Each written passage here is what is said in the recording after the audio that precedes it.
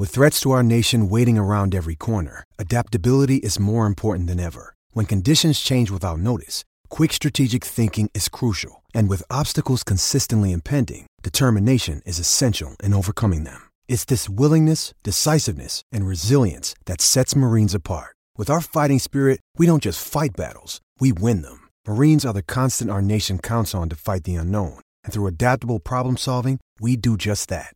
Learn more at marines.com. Another day is here, and you're ready for it. What to wear? Check. Breakfast, lunch, and dinner? Check. Planning for what's next and how to save for it? That's where Bank of America can help. For your financial to-dos, Bank of America has experts ready to help get you closer to your goals. Get started at one of our local financial centers or 24/7 in our mobile banking app. Find a location near you at bankofamerica.com/talktous. What would you like the power to do? Mobile banking requires downloading the app and is only available for select devices. Message and data rates may apply. Bank of America N.A., member FDIC. When you need mealtime inspiration, it's worth shopping Kroger, where you'll find over 30,000 mouth-watering choices that excite your inner foodie. And no matter what tasty choice you make, you'll enjoy our everyday low prices, plus extra ways to save, like digital coupons worth over $600 each week. You can also save up to $1 off per gallon at the pump with fuel points. More savings and more inspiring flavors make shopping Kroger worth it every time. Kroger, fresh for everyone. Fuel restrictions apply. The Escape Act.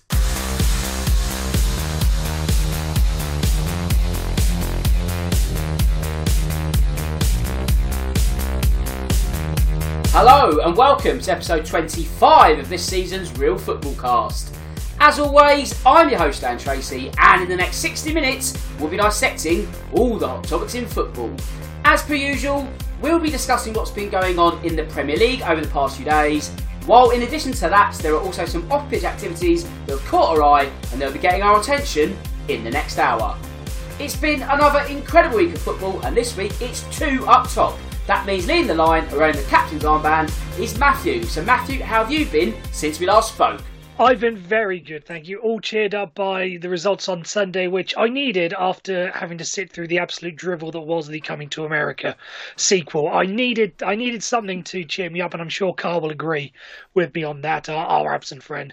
I needed something to pick me up from the week from watching that dirge, so thankfully Fulham were able to provide that.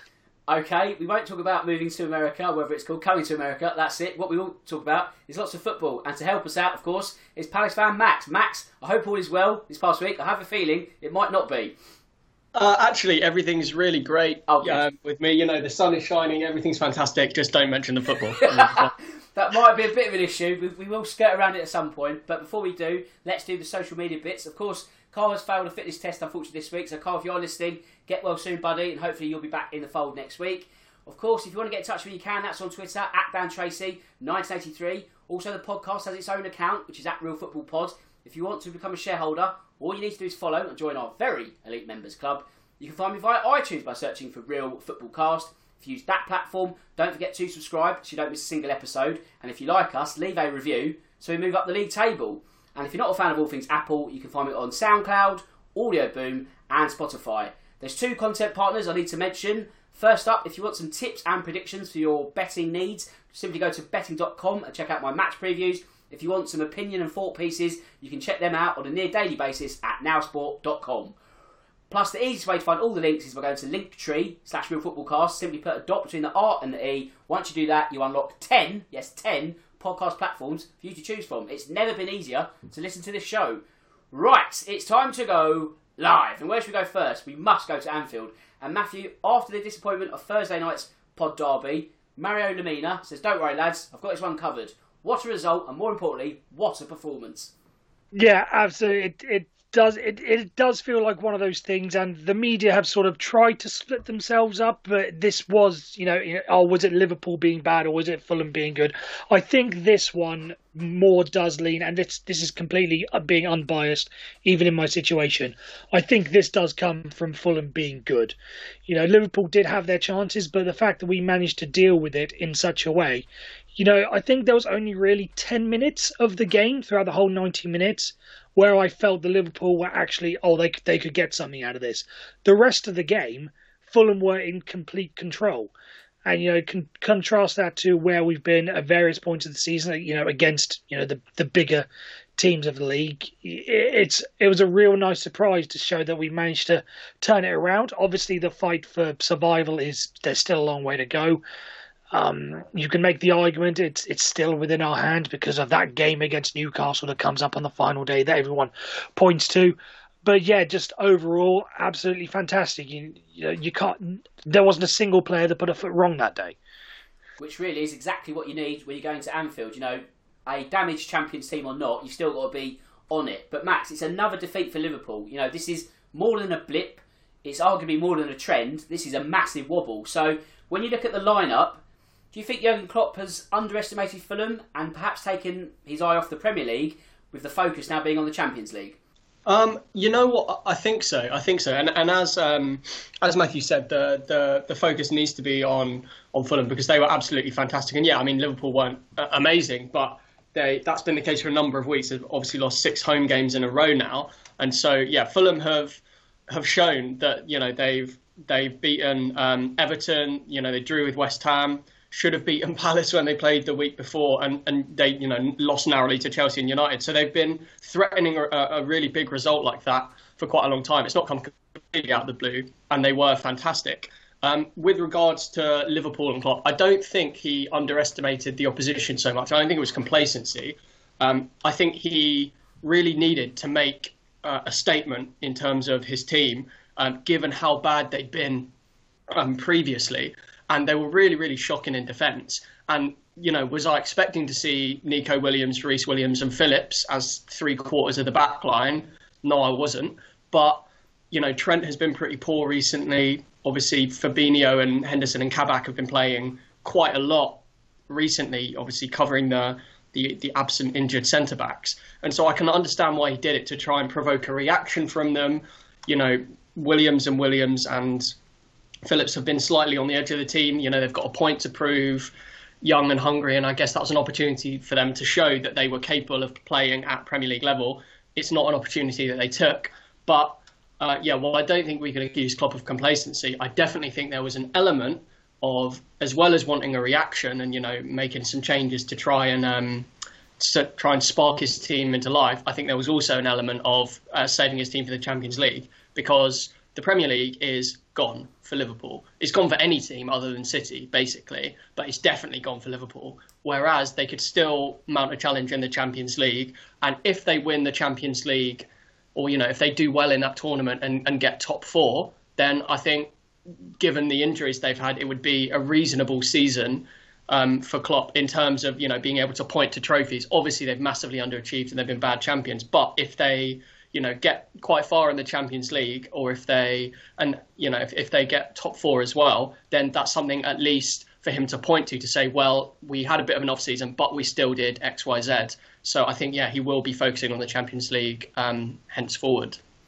Now, Matthew, as you just said, you're not quite out the bottom 3. There's a little bit of work still to be done, but as we've mentioned on this show before, it's all about momentum now, and you have that in abundance. So when you look at that win over Liverpool and the opposition, I know it's kind of like Liverpool with a slight asterisk next to him in terms of their quality, but does Scott Parker say, look, now, any game's up for grabs, we can do anything right now? It's interesting you say that, since we've got Manchester City coming up next. So I think that might be a little bit too far. I sort of get what you're saying, that on this day anyone could beat anyone, and this season has sort of proved that more than any other. I want to say that, but at the same time, the Fulham that I've come to know and over the course of this season, you just never know. Like it is the same Fulham that, as much as we can put in a great performance, there will be that day where things just don't go right. Like we were, the better team against Crystal Palace, and we can only get a 0-0 out of it. For all we know, we may, emphasis may, be the better team against Manchester City coming up this weekend. And, we may, because of who Manchester City are, may still come away with a 2-0 loss. And then we've got Leeds coming up after that, and Leeds again on their day, you just never know. So, yes, I think there is an element of that, but I think that would just be a little bit too hasty and count chickens before they hatch to some extent, because with this Fulham side, you just never know what sort of result or performance is going to come next. So what you're kind of saying in a roundabout way, there's a pinch of realism and pragmatism to be coming after that result of let's not get too carried away. You know, obviously we are where we are for a reason. So obviously it's great that you've won against Liverpool, but you know we've got to get ourselves out of this mess, and it might not necessarily be this huge bounce that from week on week we're sort of going on a 10-game unbeaten run between now and the end of the season. Is that right? Yeah, absolutely. And also, there's only so much of it you can control yourself. Like, we can go and beat Man City for all we know, put another great performance, but then Newcastle can go and beat Aston Villa or whatever way the fixtures are. I think they're playing ahead of us, but you get the point. Yeah. There's only so much that we can control over it, and then if Newcastle somehow bounce back, then we're back to square one.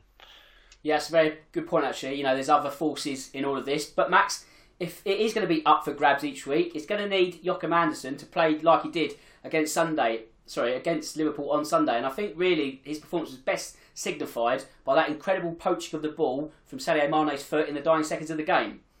Yeah, exactly. It was a super bit of defending. And he's definitely been one of the kind of underrated signings, and if he keeps Fulham up, if he helps keep Fulham up, obviously he's not going to do it single-handedly, it'll be the whole team or whole squad, but if Fulham stay up, he will have been one of the signings of the season, because he's obviously come in on loan. So a lot of times previously loan signings have come in maybe to help a relegation fight. You can use the example with Fulham. They had a lot of players on loan, like the last time they went down 2 years ago. I think Markovic, or maybe he signed on a permanent transfer on a free, Schürrle, Babel, people like that. And often, it's an accusation that can be thrown around, is that they're not so bothered about the relegation fight because they don't really care. If Fulham go down, whatever, they'll just go back to their parent club, no skin off their nose. But I think it's been a real feature of Fulham signings this season that they all look very fully committed to the cause. Ola Aina, that applies to him as well. Josh Maja has made an instant impact as he's come in. But yeah, Andersen I think he's only 24, so he's not an old guy, but he seems to have a very experienced head on his youngish shoulders. And the fact that Scott Parker has made him captain really shows the kind of level of maturity that he has. And he's been really generally excellent across all the games. So yeah, you're right. It was a fantastic intervention to stop Mane scoring, but in a way to kind of say, yeah, it was a really great intervention would be to underplay everything he's done, because he's been so good and so consistent and so solid at the back and such a leader kind of on the pitch in terms of both his defending and the example he sets, that it was just like one in a long line of lots of things he's done to prove that he's a really, really classy player. And if Fulham go down, I'm sure there'll be a lot of Premier League interest in him. And probably will, even if he stays up. I imagine Fulham will want to sign him permanently. And Lyon must be rubbing their hands thinking, we've got a 20, 30 million player here. Well, as you say, Max, they'll probably have a bidding war as well now, won't they? Because it's not as simple as just Fulham sort of entering the hat into the ring. I saw many Tottenham fans saying, we'll have him if it all goes tits up at the end of the season at Fulham. And I would agree with that. But Max, I'll stay with you, because I'm talking about the dying seconds. There was a rather crude foul from Naby Keita, and it escapes me on who he did it on, but it was a Fulham breakaway. It could have been a second. He saw a yellow. Should he have seen a red? I'll be perfectly honest, I haven't seen that incident, so I'll pass over to someone who maybe has. Matthew, over to you then, mate. Yeah, you can make the argument for a red. If it had been given a red, I honestly wouldn't have complained that much. But when you factor in things like the distance to goal, and I think there was one other defender sort of like 2 or 3 yards behind him. So was he really last man? Yeah. You can make the argument for it, but in the grand scheme of things, I wasn't really all that fussed. I was more happy the fact that we got a free kick so we could boot the ball up the other end rather than where they're going to be down to 10 men. So I can see the argument, but I'm not going to make a big fuss over it.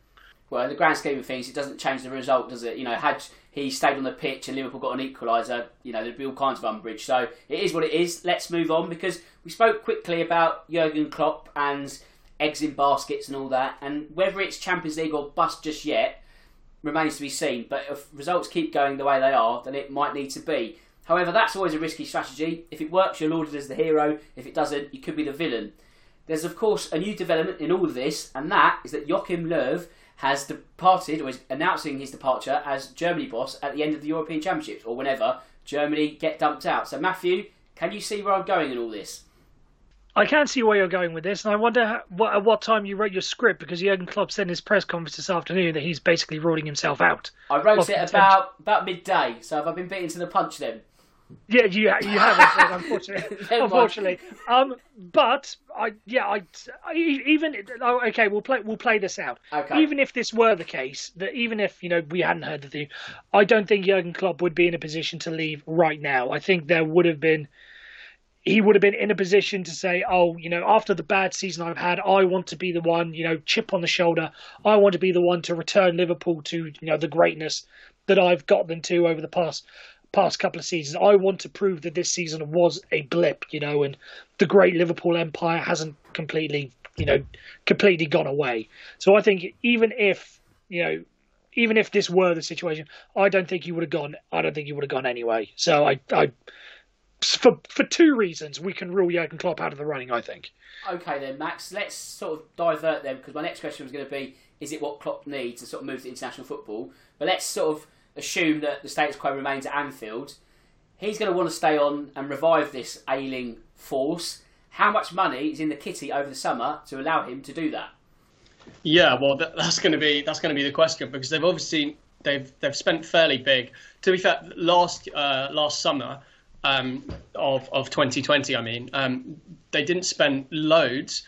They obviously bought Jota.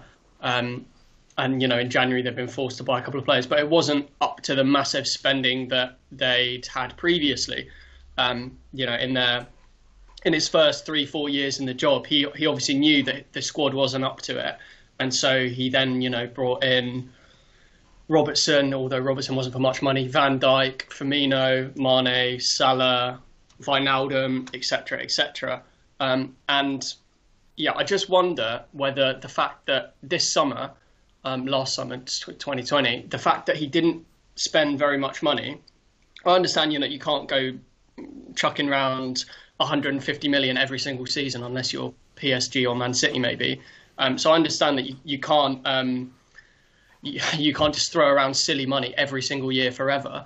But I wonder whether the fact that he didn't, for the first time, he was basically happy with his squad, having just won the Premier League, and so didn't spend that much money. Only bought a couple of players in and for not very much expense compared to his previous years. I wonder whether that has maybe led to a bit of complacency, knowing that players they've got a place in the team, it's secure, they know that they're going to play regularly, they know they're going to be number one, whereas previously the kind of regeneration that they've had, they've always brought in 3 or 4 players in the window and freshened things up and provided a bit more competition. And I wonder whether that last window might be costing them, in terms of, how Ferguson would say that every 3-4 years, you need to get rid of the old guard, however successful they've been. You need to then replace them. And we saw that with Klopp at Dortmund. We saw that with Pochettino at Spurs.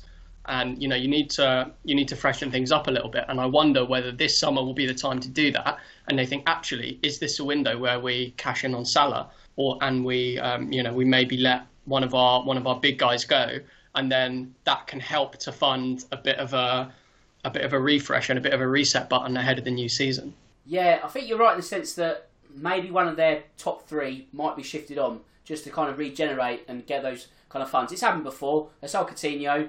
And look what they do with that kind of money. So sometimes there's that kind of sacrificial lamb, the greater good and all that. And it'll be interesting to see how that plays out over the summer. But we need to move on, because we need to mop up a couple of pod derbies. First, we'll go to Sunday's offering between Tottenham and Crystal Palace. Now, Matthew, I think it's official. Gareth Bale is back and he's oven ready for Wales and the Euros. He is. It's been absolutely fantastic. Not just on a Wales perspective, but also on a footballing perspective. Because I think we can all agree, Gareth Bale, when he's on the form that he is a wonderful player to watch. There is a reason why Real Madrid paid 90 million, I want to say, back in 2000. Whatever the fee was, there's a reason for that. Because back in that day, he was arguably the 3rd best player in the world behind Ronaldo and Messi. And these, it's not quite the same. But a game like against Crystal Palace just shows you what a great player he is and what he offers.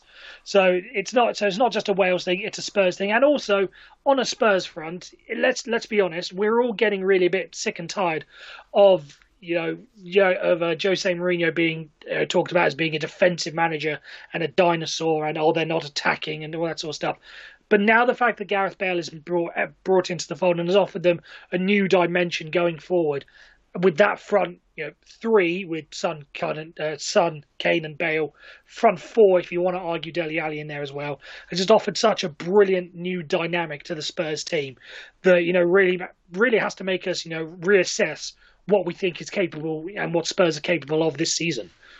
Well, we'll talk about those capabilities in a moment, but Max, I just want to ask you from a Palace point of view, where did it all go wrong on Sunday? Because half-time, Roy's got a pretty decent team talk to give out. Benteke, another smash and grab goal.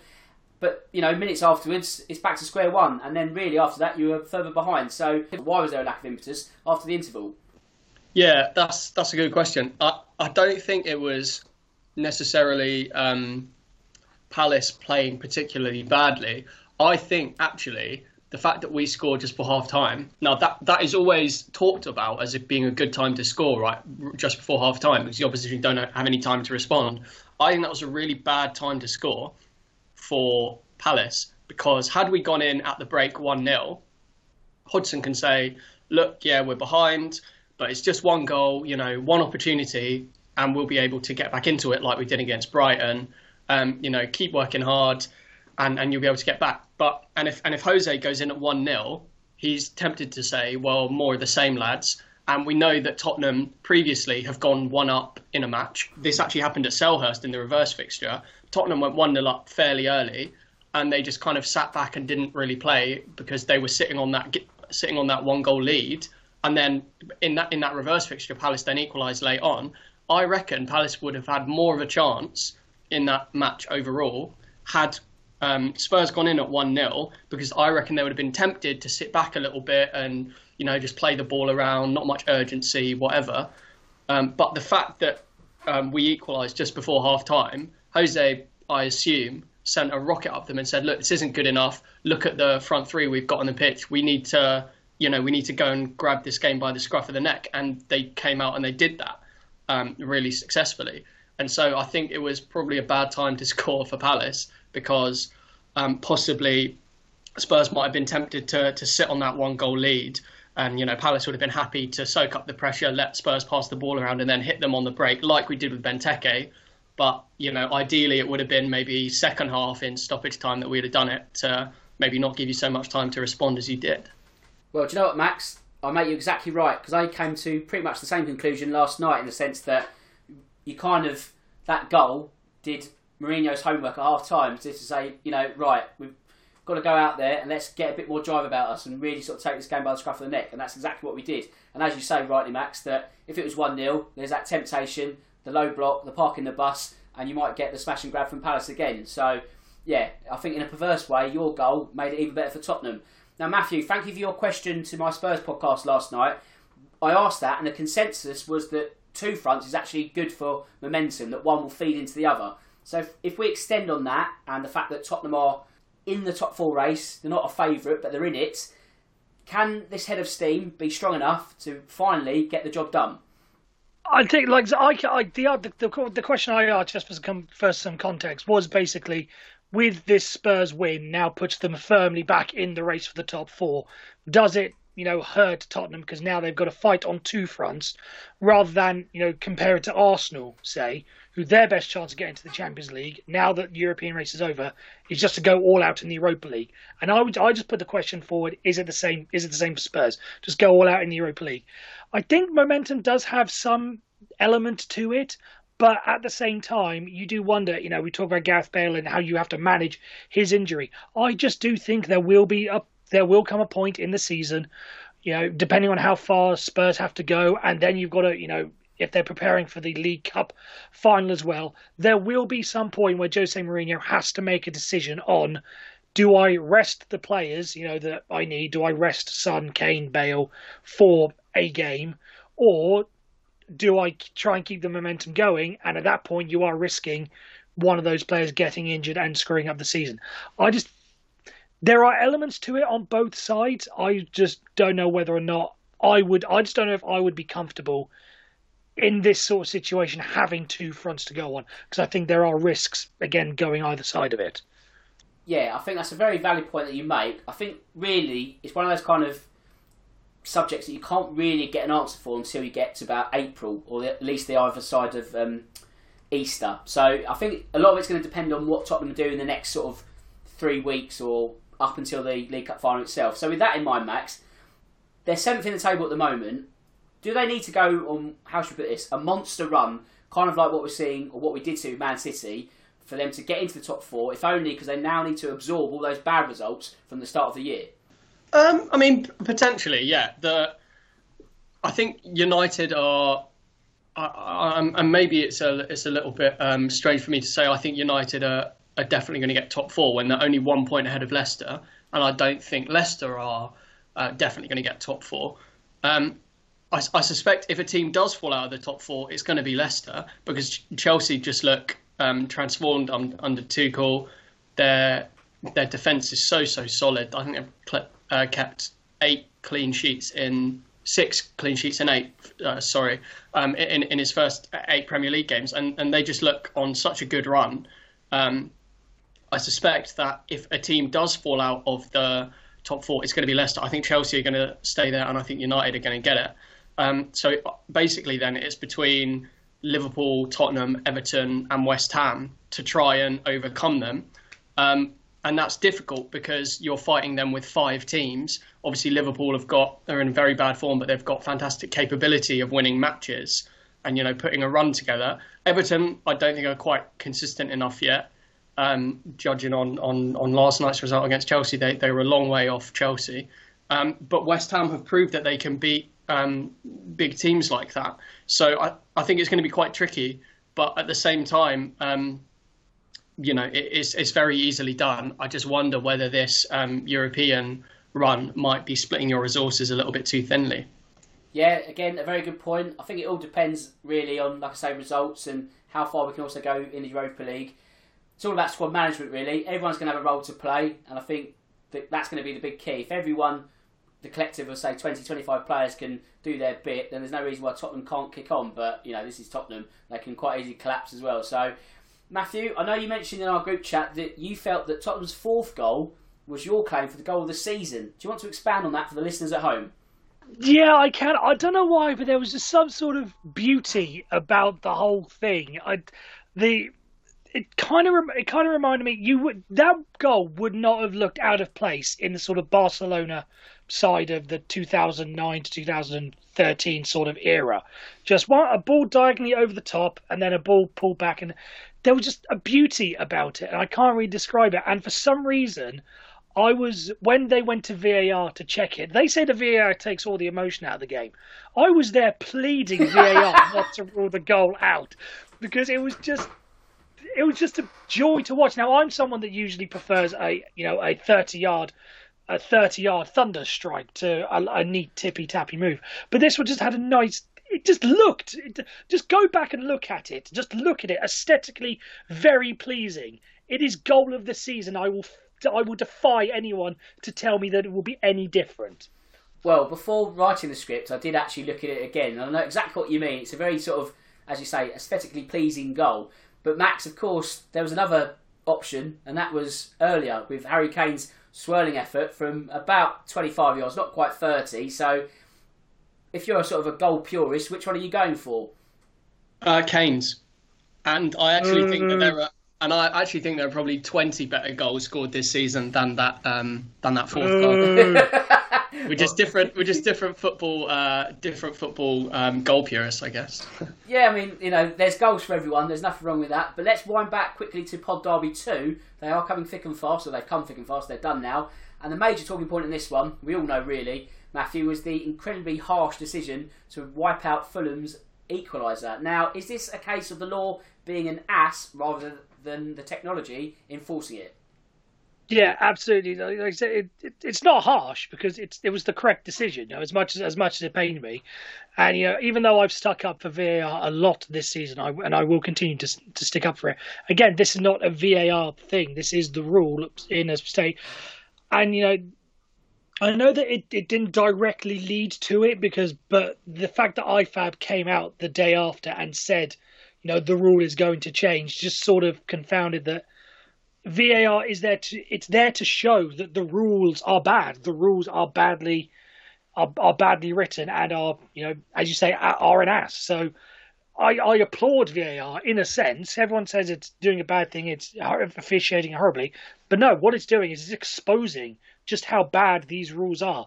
And even if it comes at the expense of my team, I'm just glad there's going to be something done about it. Okay, then Max, talking of laws, there's, I guess, a bit of an irony in all of this, because a day later or so, IFAB say we're going to change it again. So are we getting to the point where there's too much meddling in the handball rule? I mean, I don't know about you, but I don't even know what I'm looking at anymore. I can't really get up in arms or support a decision when it comes up on the screen, because I don't really know the parameters of whether that's going to be given or not. So I'm kind of just looking at images and I'm not taking them in. So I don't think I'm the only one. And is that a problem?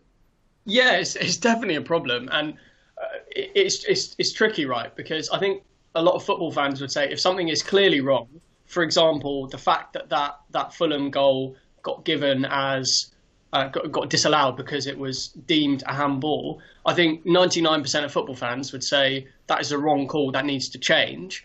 And ideally it would change. It would change straight away, or we'd implement it as soon as we can. I think they implemented it from the start of next season rather than immediately this season. But we can't have it both ways, in that if we demand change quickly, we can't say, things are changing too quickly as well, because it is tough to keep up with all the rule changes. And, there was that rule change earlier in the season as well, based on a couple of handball, I think a Dyer handball and a Joel Ward handball that happened, and they changed it after that.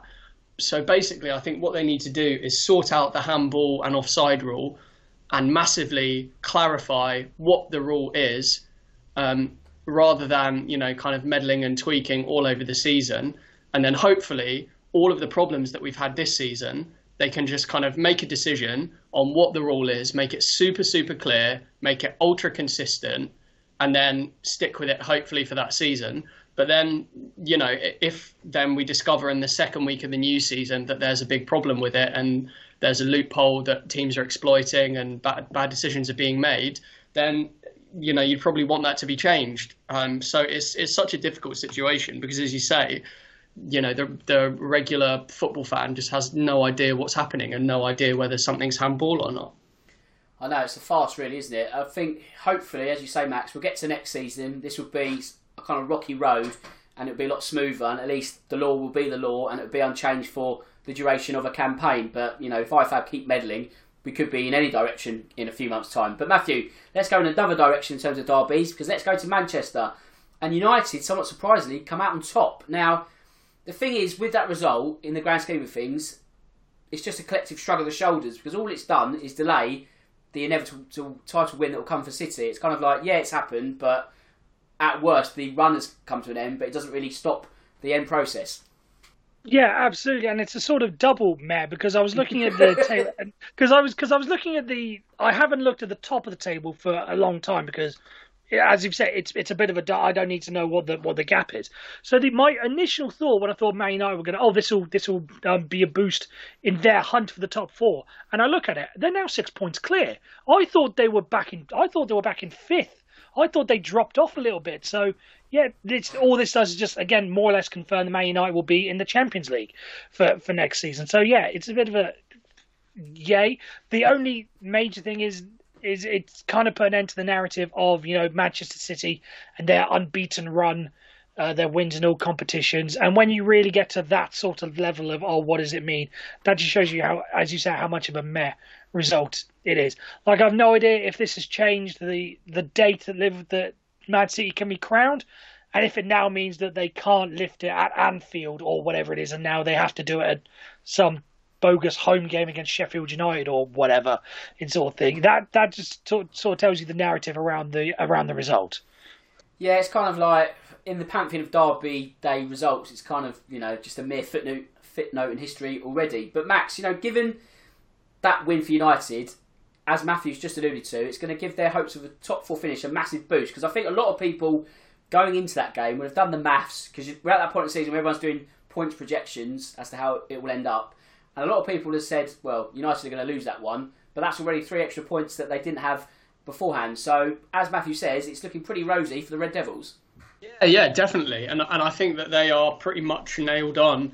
I don't want to give them, pundit's curse or anything. I think they're pretty much nailed on for the top 4. And actually, I think I disagree with you both slightly about the importance of the result, because they know that United now know that even a rampant City team who have previously gone, 29 games unbeaten and won 21 games in a row, even a City team that is going to win the Premier League by a long, comfortable way, they know that if they turn up on the day, that they've got the capability of beating that team. And obviously the problem with United is not talent, it's consistency. But they know that they've got the tactical framework to beat Man City. There isn't that hoodoo about always being in their shadow. They know that they can enter next season's derby with complete fearlessness, knowing that they can stand up to a team in fantastic form who no one has beaten for, however many months, and that they can do a job on them. And I think that will be important, not in terms of this season, but in terms of future derbies when maybe, potentially, with a couple of signings, United will be challenging for the title. Well, the thing is, Matthew, we speak about Man City's impressive run coming to an end, but Man United have got an impressive run of their own. I think it's 22 league matches now away from Old Trafford that they're unbeaten. So I know that doesn't win you any accolades, it's just a nice stat, but it's an impressive run all the same. Yeah, and it sort of touches on what Max said. It now gives them a little bit of not invincibility, because there will be the odd sipper, but they can now go into games and thinking that they can beat anyone, they can take on anyone. It's especially going to be important for them, in the as the latter stages of the Europa League. Like they've got AC Milan in the next round. They have, yep. They have. So you imagine AC Milan, arguably one of the favourites for the tournament. If they can say, as Max said, if they can beat Manchester City on their turf, they can go into AC Milan and think, right, we should be able to deal with that. And then, later in the competition, say they have to play Spurs in this situation or Arsenal. It's a mental thing more than anything. It says, right, on our day, we can take on anyone. So, credit to, as you say, it doesn't win any accolades, but it could lead to accolades in the future. Yeah, I mean, I've been guilty of overlooking Man United in the Europa League. Obviously, they dropped out of the Champions League and they've been parachuted in. But I think they're, favourites or second favourites to lift the tournament. And if they are turning out performances like Man City, you think, actually, they could be really a finalist at the very least, and it could even be a Man United Tottenham final, God forbid. But Max, what's also impressive is the fact that we've spoken at length across this season about United's defensive woes at times. They're not quite as solid as they'd like to be, and that's probably been hampering them from time to time from being an also-ran to a genuine challenger. That said, they've kept 3 clean sheets in a row and all away from home. So, by hook or by crook, Ollie is also working out the back 4. Yeah, to be honest, I think that 3 of their back 4 is completely fine and potentially capable of winning a Premier League title. Wan-Bissaka, Shaw and Maguire are, if you have a properly dominant, classy centre-back in the ilk of Ruben Dias or Van Dijk, kind of knitting the other 3 of them together that I've just mentioned, I think that's potentially, that's a title-winning back 4. I think the one weak spot at the moment in the defence is obviously that other centre-back next to Maguire, because Bailly is talented but has obviously had his injury issues. Lindelof can be lightweight and a bit inconsistent at times, tendency to make mistakes. And then obviously, they haven't had maybe a set and informed goalkeeper behind them super consistently either, although Henderson is showing signs of being that player in De Gea's recent absence. So I think that, their defensive capabilities are really strong. Shaw and Wan-Bissaka, Wan-Bissaka's always been talented. I don't need to talk about him anymore, but, he's just an unbelievable defender. And then Luke Shaw has finally seemed to get a real run of consistency together in both his attacking and his defensive play, and he's been one of their best players this season, arguably their best player this season. So yeah, I think 3 out of the 4 are completely fine. I think they just need to solve that other centre-back issue, but it's going to be, super difficult because players of the caliber of Van Dijk or Diaz are very thin on the ground and very expensive. And I imagine that they're not going to want to spend, 70 million on buying someone when Wan-Bissaka was 50 and Shaw back in his day was 30 and Maguire was 80. They can't be spending that kind of money on every single player in their entire squad, but the rest of the defence is really solid, yeah. Well, you mentioned Luke Shaw, and back in the summer, they signed Alex Telles from FC Porto, and everyone's thinking that's probably the end of sort of Shaw's role as a first-team player. And now Telles can't even get a look in, can they? So, I mean, it's good for Shaw, it's good for England.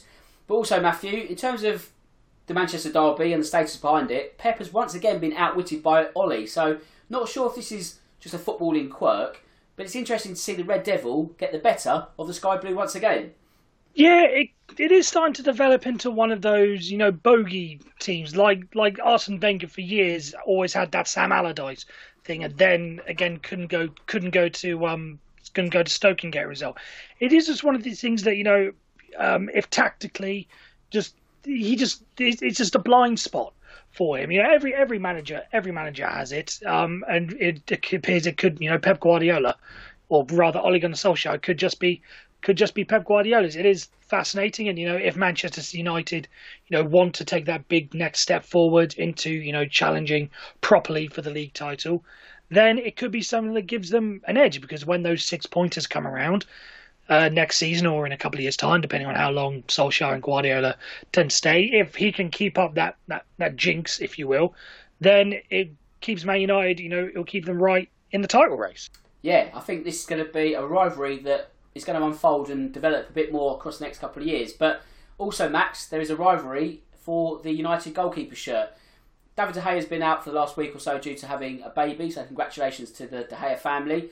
But Dean Henderson has done his prospects of hanging about in goal no harm, shall we say, because when you look at that assist for the second goal, that's some incredibly quick thinking that leads to Shaw's run, pass and then shot. Yeah, exactly, and I'm glad you picked up on that, because goalkeepers in the modern day era, and maybe purists will say, oh, it's ridiculous, they should just stick to goalkeeping. But the reality is goalkeepers are, an extra defender and potentially the first person to start an attack rather than maybe the centre-back doing that. And obviously we know that Ederson is an unbelievable passer of the ball, and actually a lot of goals City have scored and a lot of chances they create come from Ederson's quick thinking and his very accurate and long-range distribution. And then, like you said, it would have been easy for Henderson to think, we're at the Etihad, we're against the best team in the country in an unbelievable run of form. Let's just kind of try and maybe hold on to our lead. Let's just take my time with this, wait for everyone to get out, whatever. But no, it was really quick thinking and it was clever. And United are obviously a fantastic counter-attacking team, and City struggle against those sort of teams. They obviously lost against Tottenham, who hit them on the break really successfully, and then United did the same kind of thing. But yeah, more generally, I think Henderson has definitely shown he is capable of stepping in for De Gea. He just needs to keep up this consistency now, because at a club like Sheffield United, and I don't say this with any disrespect intended, you can make the odd mistake, and Wilder kept faith in him when he did make the odd mistake last season. But at Man United, the pressure, the expectation, it is different level. And you really cannot afford to have an off week or an off day, because it could be the Champions League quarter-final and then Europe's over for another season. Do you know what I mean? So the pressure that's going to be on him is going to be more intense. The scrutiny will be more intense than at Sheffield United, and he's going to have to learn to deal with that. Traditionally the United goalkeeper's jersey has been a bit of a poison chalice. You think about some of the people who've struggled with that weight on their shoulders. But he's obviously a young kid with a lot of self-belief, and he believes that even though De Gea has been one of United's legends and best performers and best signings, he believes that despite De Gea's standing and status and reputation, that he should be the number one. Henderson thinks he deserves that number one shirt at the age of 23, 24. He believes he should be the number one for United, and that self-belief, he's going to need that. If he is going to make that number one shirt his own, because he needs to show basically that that Solskjaer can trust him. De Gea will not be there in 5 years. Henderson could be, but whether he's going to be a number one or number two, whether Solskjaer has to go out and spend big money on a keeper like Chelsea have, like Liverpool have, like City did with Ederson, whether Solskjaer goes out and spends big money on keeper is going to be dependent on his performances, and performances like against United and against Palace, actually, he looked really confident as well. Those kind of performances, he's going to need to keep them up. But you'd have to say, the way it's going, he's playing his way into that United number one shirt and potentially England's number one shirt. Well, they were going to be the next couple of questions. So one each. Matthew, in terms of United's number one shirt, when De Gea comes back from, shall we say, paternity leave, does he go straight back into the team, or does Henderson keep his role? It's an interesting one. I don't think we can really keep this quick. You have to stick with the hot hand, in a sense. And if Dean Henderson is doing well, then what reason do you have to drop him? Because you don't want to, disrupt the back. You don't want to have this good run at the back, then all of a sudden change it. I know it's going back to what you had before, but if Dean Henderson's doing well, why would you drop him for that reason? And also, because think what that would do to his confidence level. If he's doing incredibly well, and then all of a sudden he's out of the team just because David De Gea, for legitimate reasons, it's not like anything bad. But to then have his place, just taken away from him just like that, would be a little bit harsh on him. So I think he sticks with him. Okay then, Max, on that theme, does Henderson need the stretch of games to be England's number one? Is it the fact he is competing for a place and Pickford's more kind of always going to be playing most weeks? I know there was a bit of a change with him and Olsen earlier in the season, but he's more de facto number one at Everton. Is that the thing that works against Henderson being slotted in for Gareth Southgate? Yeah, 100%. If all of England's keepers are playing every game and are number one for their club, Henderson starts at the Euros and for England going forward, in my opinion. But Pope obviously is number one for Burnley, but he's actually not been great this season. And I think even the goal he conceded this weekend, or maybe last week, where it went kind of through him at his near post, he hasn't been at the heights of last season. Pickford has been pretty error prone. He obviously gave away the penalty against Chelsea last night. And at the moment, he's kind of in the team based on the fact that no one else has really been challenging him. Pope did really, really well last season, but has been a bit off it this year. And Pickford is kind of still being picked despite his middling or, shall we say, inconsistent club form. But if Dean Henderson is playing regularly for United, in my opinion, if I'm Gareth Southgate, I 100% pick Henderson. And to be honest, even if he's only playing half the games, then I may be tempted to go for Henderson as well. The trouble is that if Henderson is only playing like one game a month in Europe or in the domestic cups or whatever, then you really can't pick him. But if he keeps his run in the team, then I would have him as number one at the Euros.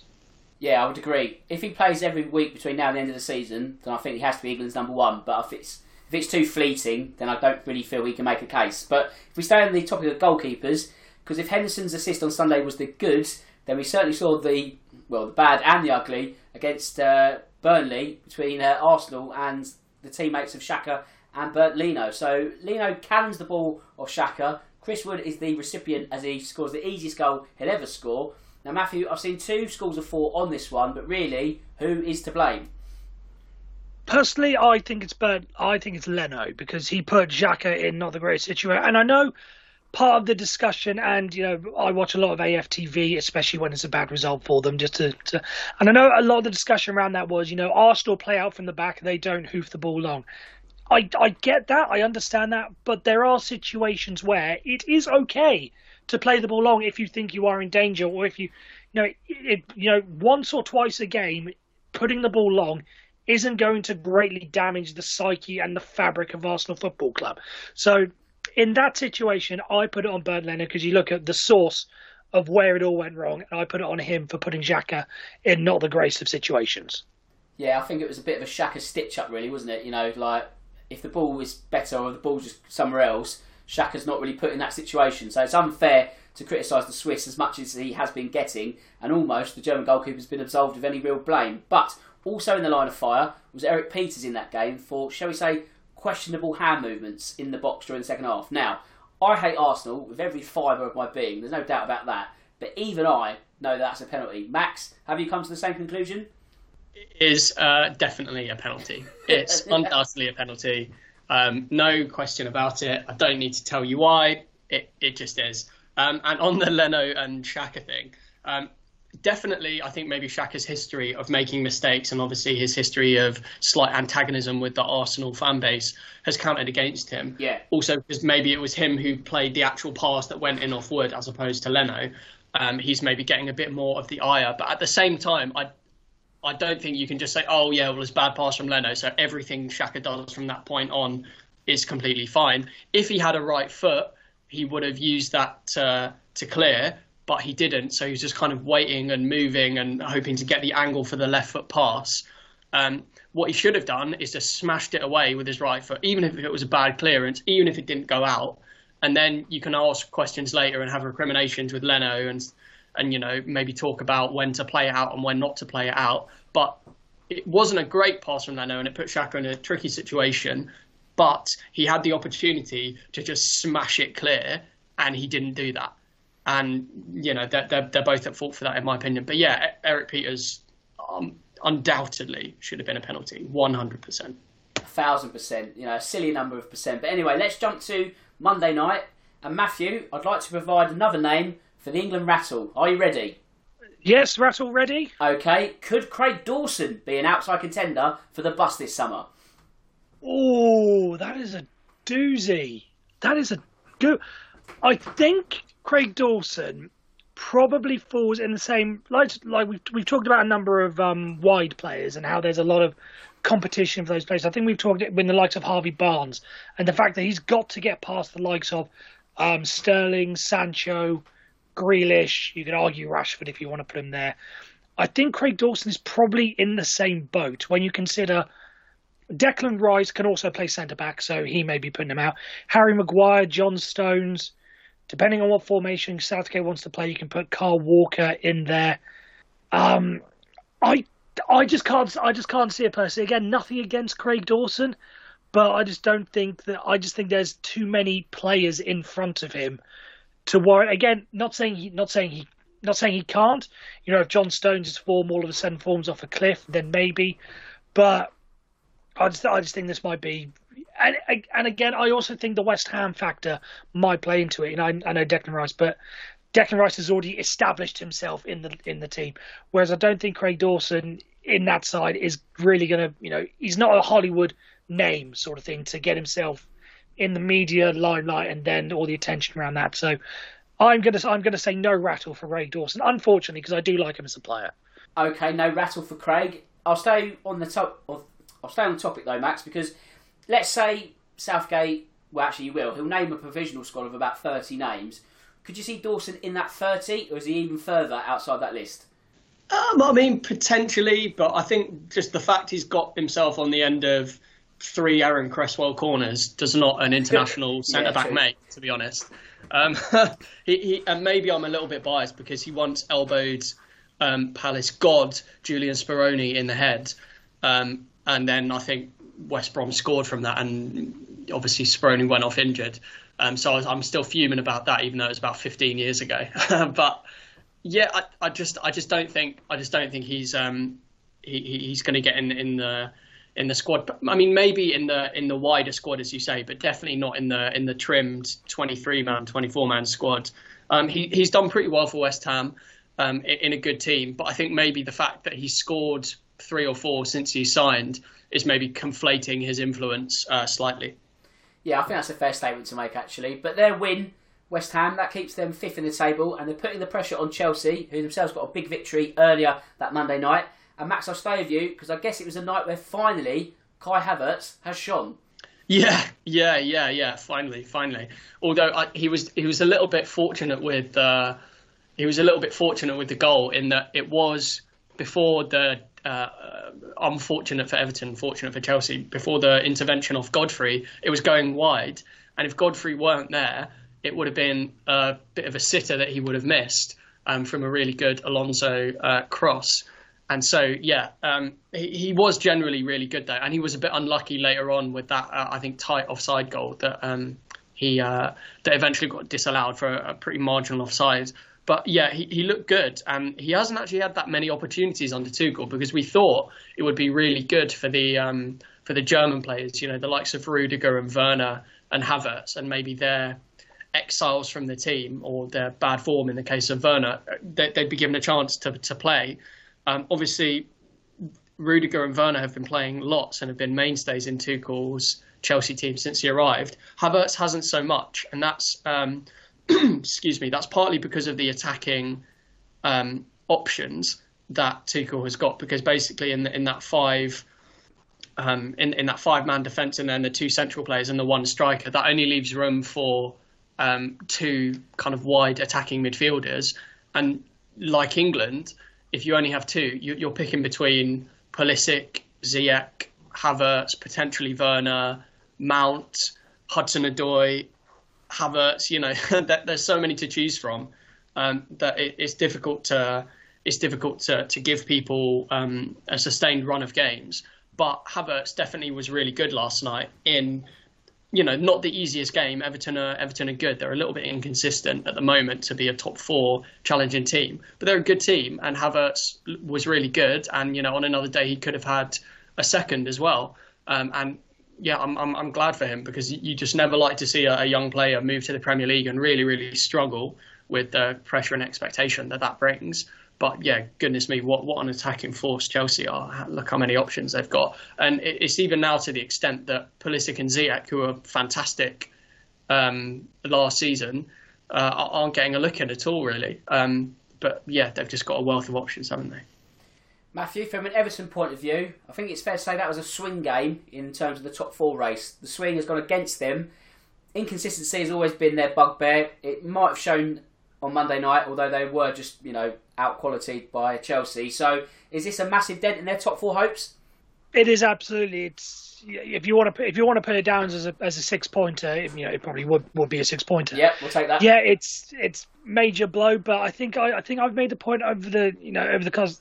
I think even if Everton, would have been aiming for the Champions League, I still think that in the grand scheme of things, I've made the comparison about Tottenham, I think around this point last year, that I think the Europa League is probably better for them, because if they went into the Champions League, as much as there's, the money and the prestige and everything going around it, I just think Everton would have just been bounced straight out of the Champions League. Whereas in the Europa League, I think, in the grand scheme of things, it is Europe, so it's a more more attractive for players to attract players. But at the same time, they've actually got a decent chance of winning that competition, or at least doing well in that competition, rather than being bounced straight out of the Champions League. So it's a short-term loss, but I think in the grand scheme of things, it will probably work out best for them if they don't end up in the top four. Okay, it's the quick fire round. We've got about 2 or 3 minutes left, so we better get cracking. Matthew, Saturday night, Leicester leave it late. If Brighton were unlucky in the previous week, then they only have themselves to blame for throwing away a positive result at the Amex. Yeah, absolutely. And I think this might just be a case of, relegation nerves starting to kick in now that, Fulham have started to creep up. Everyone was talking about Newcastle and the way they're going, but Brighton are pretty much in the same boat.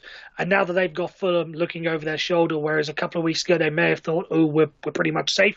I think now that's all starting to, crumble down upon them.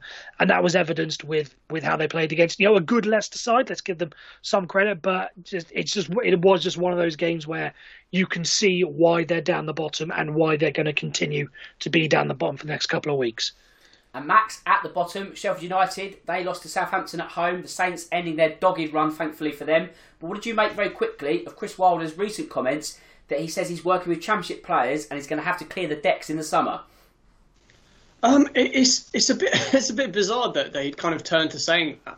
I mean, they are arguably championship level players, and they massively overachieved last season with the kind of tactical innovations that obviously people are kind of working out a bit more this year. But it does seem a bit bizarre that he's throwing them under the bus like that. I guess he's thinking maybe that his job might be at risk and that he'd rather insinuate or directly state that it's the player's fault, basically, rather than his own. Because if he comes out and says, yeah, these are Premier League level players, I just haven't been good enough as a manager, then you're kind of setting yourself up to be sacked a little bit. But it does seem bizarre. I mean, obviously this season is gone and they're already down. But, to dig them out like that when, sure, they might try and clear the decks and get rid of some of the dead wood and bring in a lot of new players next season. But there are going to be players here this season who are going to be there next season too, 10, 15 at the very least, you would imagine. And to dig them out like that, I mean, they haven't been good enough, arguably, but to dig them out like that is still a bit surprising because, you could say that they are just maybe one of the worst squads in the division and they're just playing to the best of their capability, which is, not good enough to stay in the Premier League. But at the same time, Wilder's probably thinking, well, you were so good for me last season. I've still got, 95% of that team. Only Henderson and O'Connell are out, really. Why are the rest of you just kind of completely giving up? And he's trying to maybe buck them into showing a bit of life and a bit of spark before the end of the season, even if they don't stay up, so that he can then say to the board, well, there were signs of progress and improvement and fight and determination, which he can then take into next season. But for Wilder at Sheffield United, it might be a case of them or me. Yeah, it's going to be an interesting one to watch between now and the end of the season, because if they really just go out with a whimper, then it's going to put even more pressure on Wilder if he stays in the job and have a slow start to their championship life. So it's going to be in the balance to his long-term job prospects. In terms of West Brom, Newcastle and Aston Villa Wolves, 0-0s. We haven't really got time to go through them, so apologies to any supporters of those four clubs, but nothing really happened, let's be honest. And all I've got time now is to thank my two Pod Squad members. So Max, a sterling performance this afternoon. Thank you for your time. Yeah, thanks very much. See you next week. Cheers, mate. And Matthew, thank you for wearing the captain's armband this week. A cracking effort, and thank you for your time also. Thanks very much. Pleasure to be on as always. Cheers, buddy. And with that said, it just leaves me to say that my name's Dan Tracy. This is the Real Football Cast. And until next time, goodbye.